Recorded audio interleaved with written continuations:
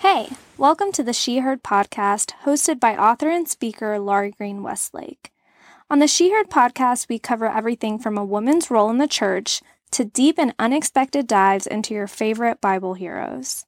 Laurie's passion is to equip women with courage, boldness, and bravery through biblical study and inspiring narrative. Be sure to check out lauriegreenwestlake.com for additional resources. Welcome to the show.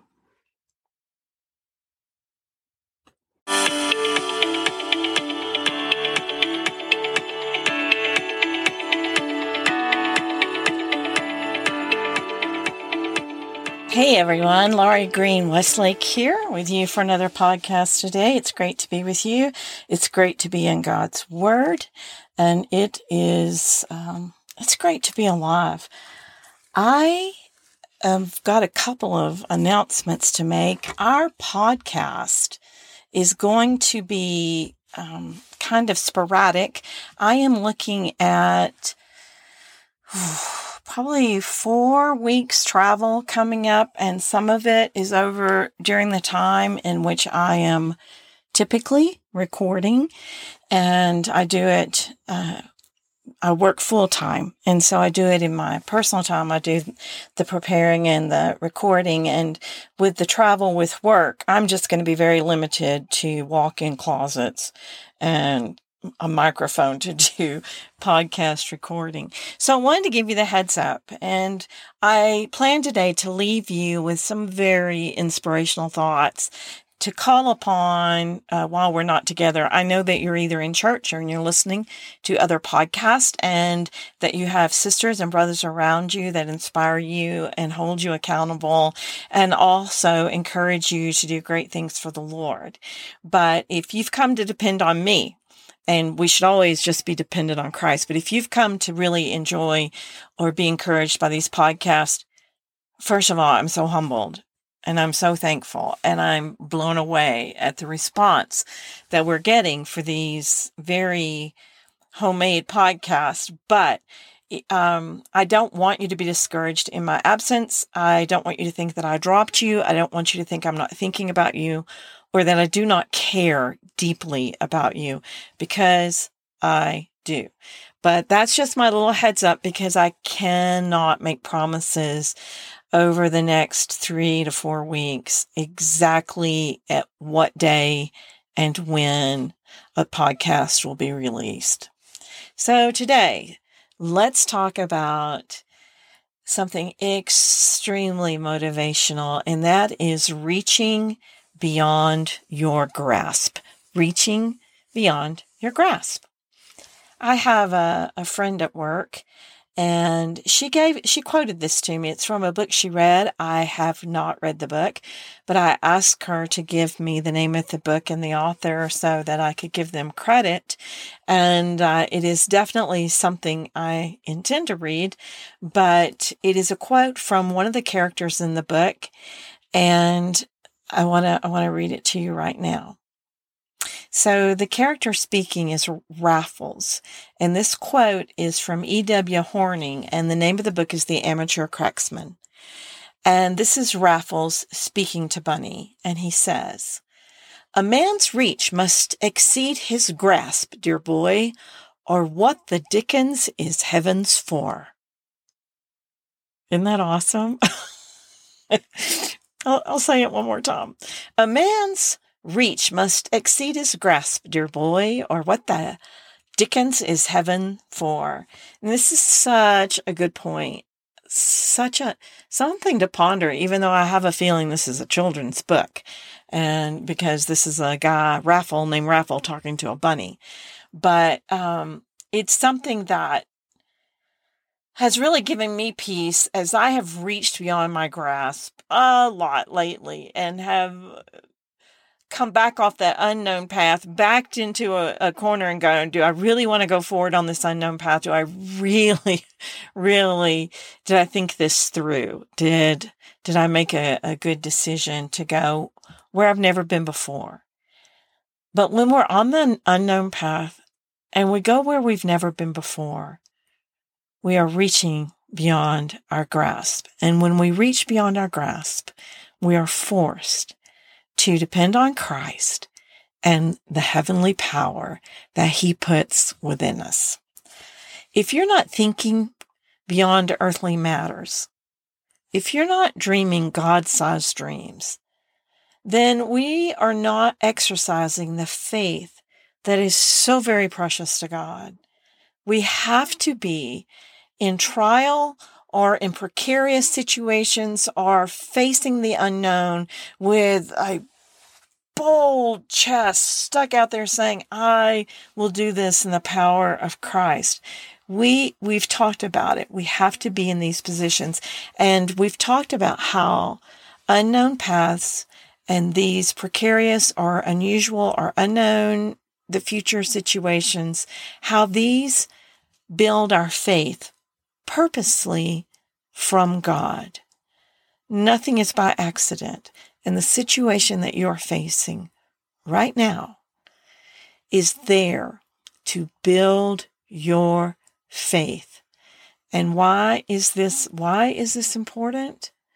Because to God, we are told, faith is the most precious of commodities.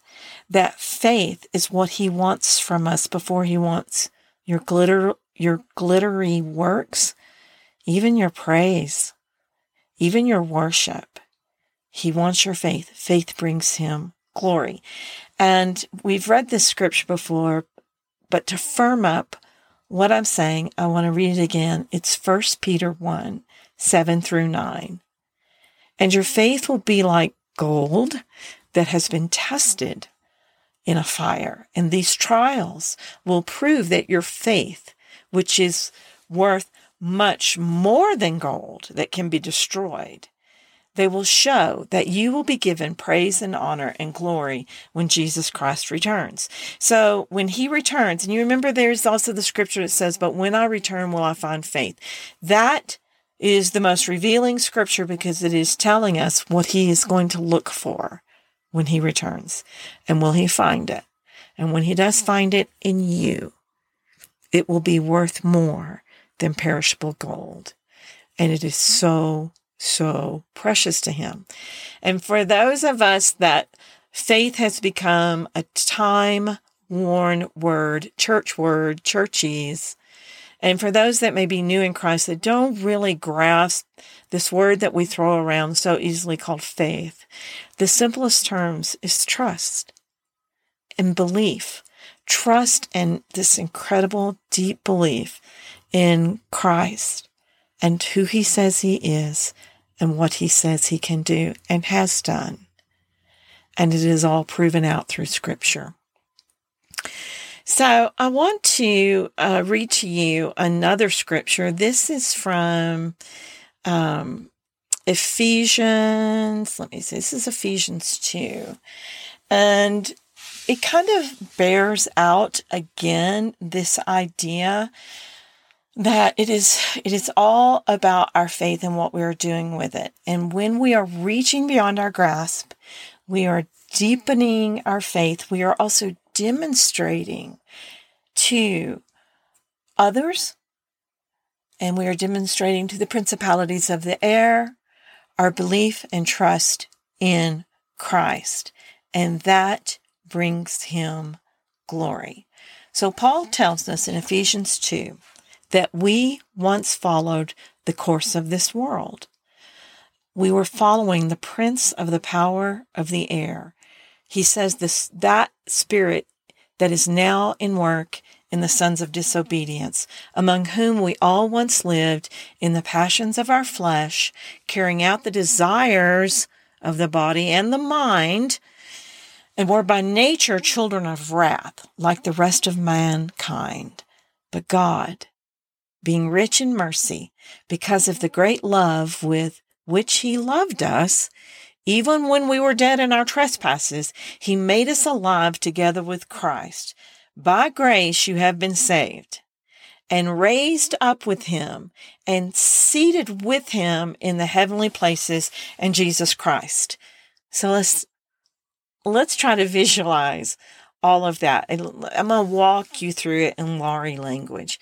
So Paul is writing that we once followed the course of this world. So before we were Christians, we were very carnal minded. We were following everything of the world. And that can be from some of the most devastating things, caught up in pornography or addictions or alcoholism or sexual perversions beyond pornography, just all kinds of things.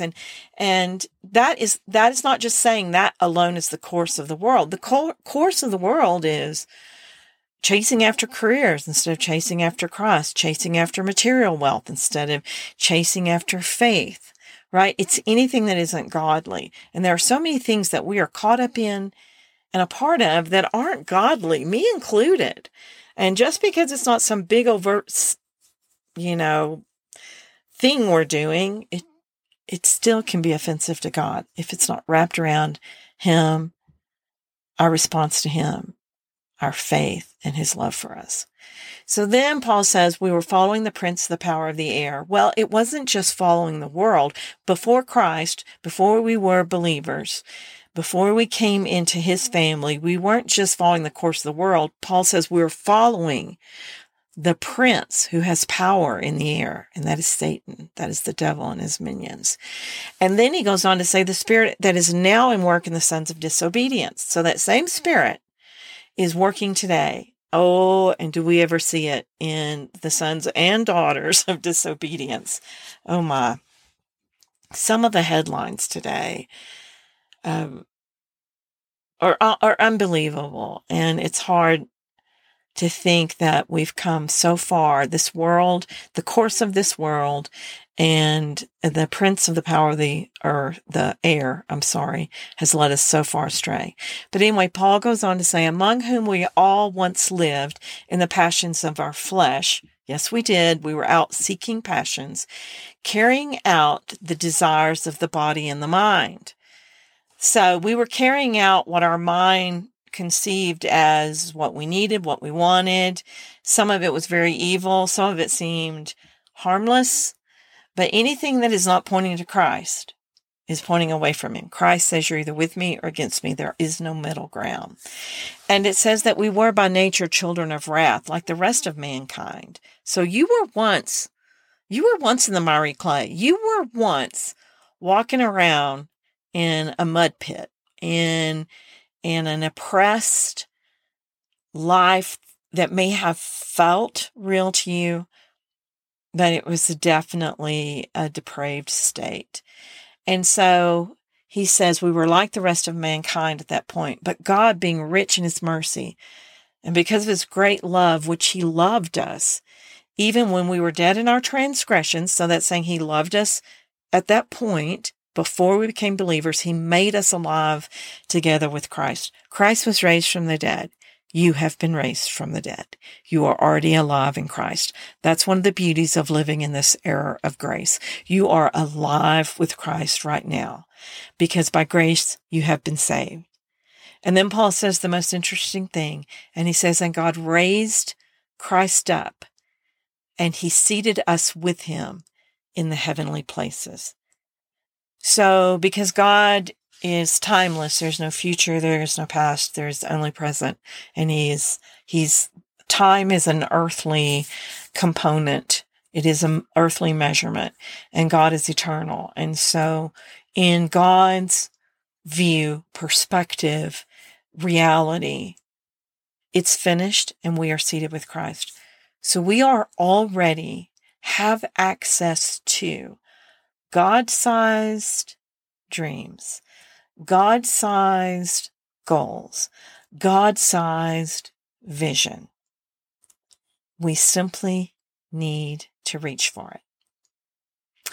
As one seated with Christ in the heavenlies, we should be hearing from God about what He is doing and joining Him in His work, right? Because we're there in the throne room with Christ and God, and we should be acutely aware of what is going on in the world and how we fit into it and how we exercise our faith, how we bring Him glory. And when He returns, He recognizes our faith.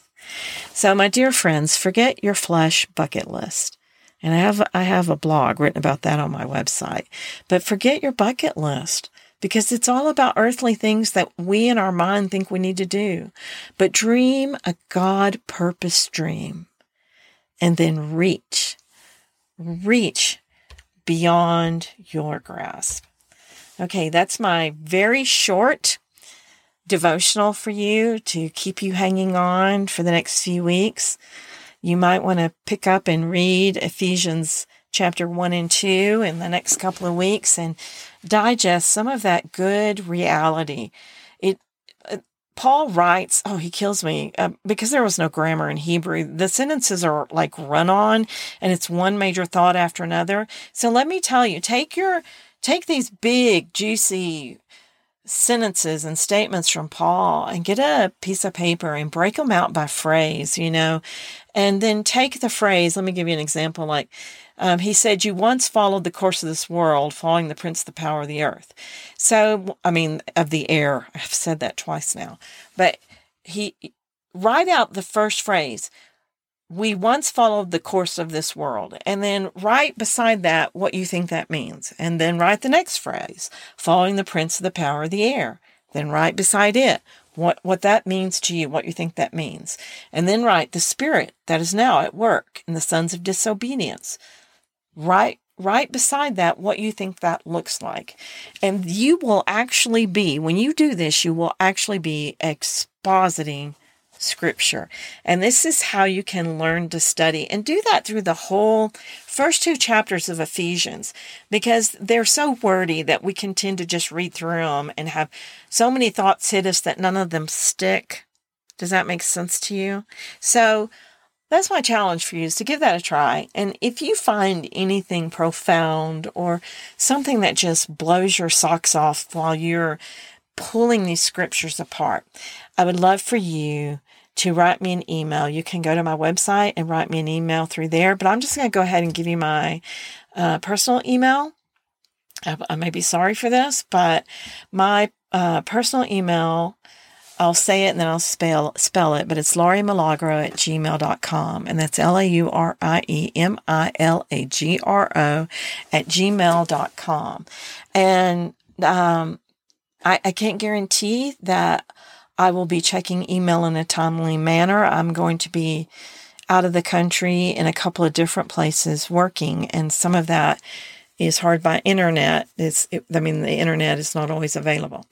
And so, part of this journey, I will be in Greece for my daughter's wedding. So if you think about it, pray for us that we have a glorious time glorifying the Lord as we bring 2 lovely Christian believers together, and see what God's going to do through them. But I want to see what God's going to do through you, and I want to hear about it. So that's all for today. Thank you for listening, and know that I will miss you, but I will be praying for you. Reach beyond your grasp.